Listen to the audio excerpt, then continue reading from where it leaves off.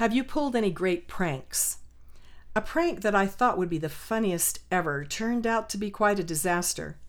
Having 6 boys who played Little League caused me to spend many hours at the baseball fields. Season after season, boy after boy, you would find me and the younger kids sitting in the stands, cheering my young athletes on, sometimes screaming after a great play, and other times yelling at the refs for some bad call.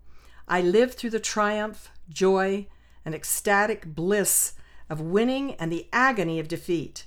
As a side note, I now spend many afternoons watching grandkids play ball.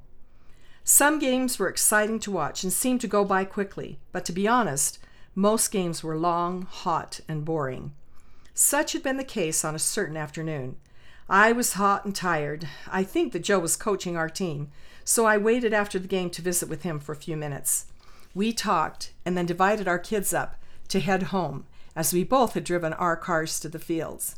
In fact, our cars were parked in the same row several cars apart. Hey, let's see who can get home first. If you know Joe Shumway, you know that he is always ready to compete. I honestly don't remember if he challenged me or if I thought this would be a great way to have fun after sitting for 2 hours on hard bleachers. Regardless, the challenge was given and off we went. I'm not sure how I got the brilliant idea, but it came to me that it would be hysterically funny to pull up and park right behind Joe's car so he couldn't get out. He would see me in his rear view mirror and be frustrated. That would be funny. So just as he and several children flew into his car and were busy fastening seatbelts, I pulled in behind with my passenger side facing his back. He definitely wanted to beat me, so without any hesitation, he threw his car into reverse and without looking, stepped on the gas, hard. We were probably 3 feet away from his car when he hit us full force. The side door totally caved in. My emotion was total fear as I saw him jump out of his car as he realized he'd hit me. My husband has never been a violent man, but from the look on his face, I definitely feared for my life. I quickly locked all the doors. However, fear was soon taken over by laughter. I could not stop laughing.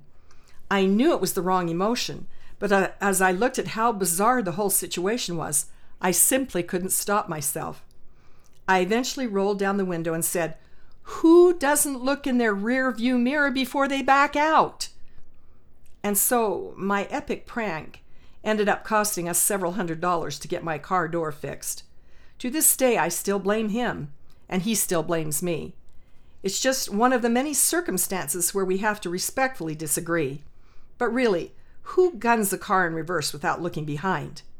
I rest my case.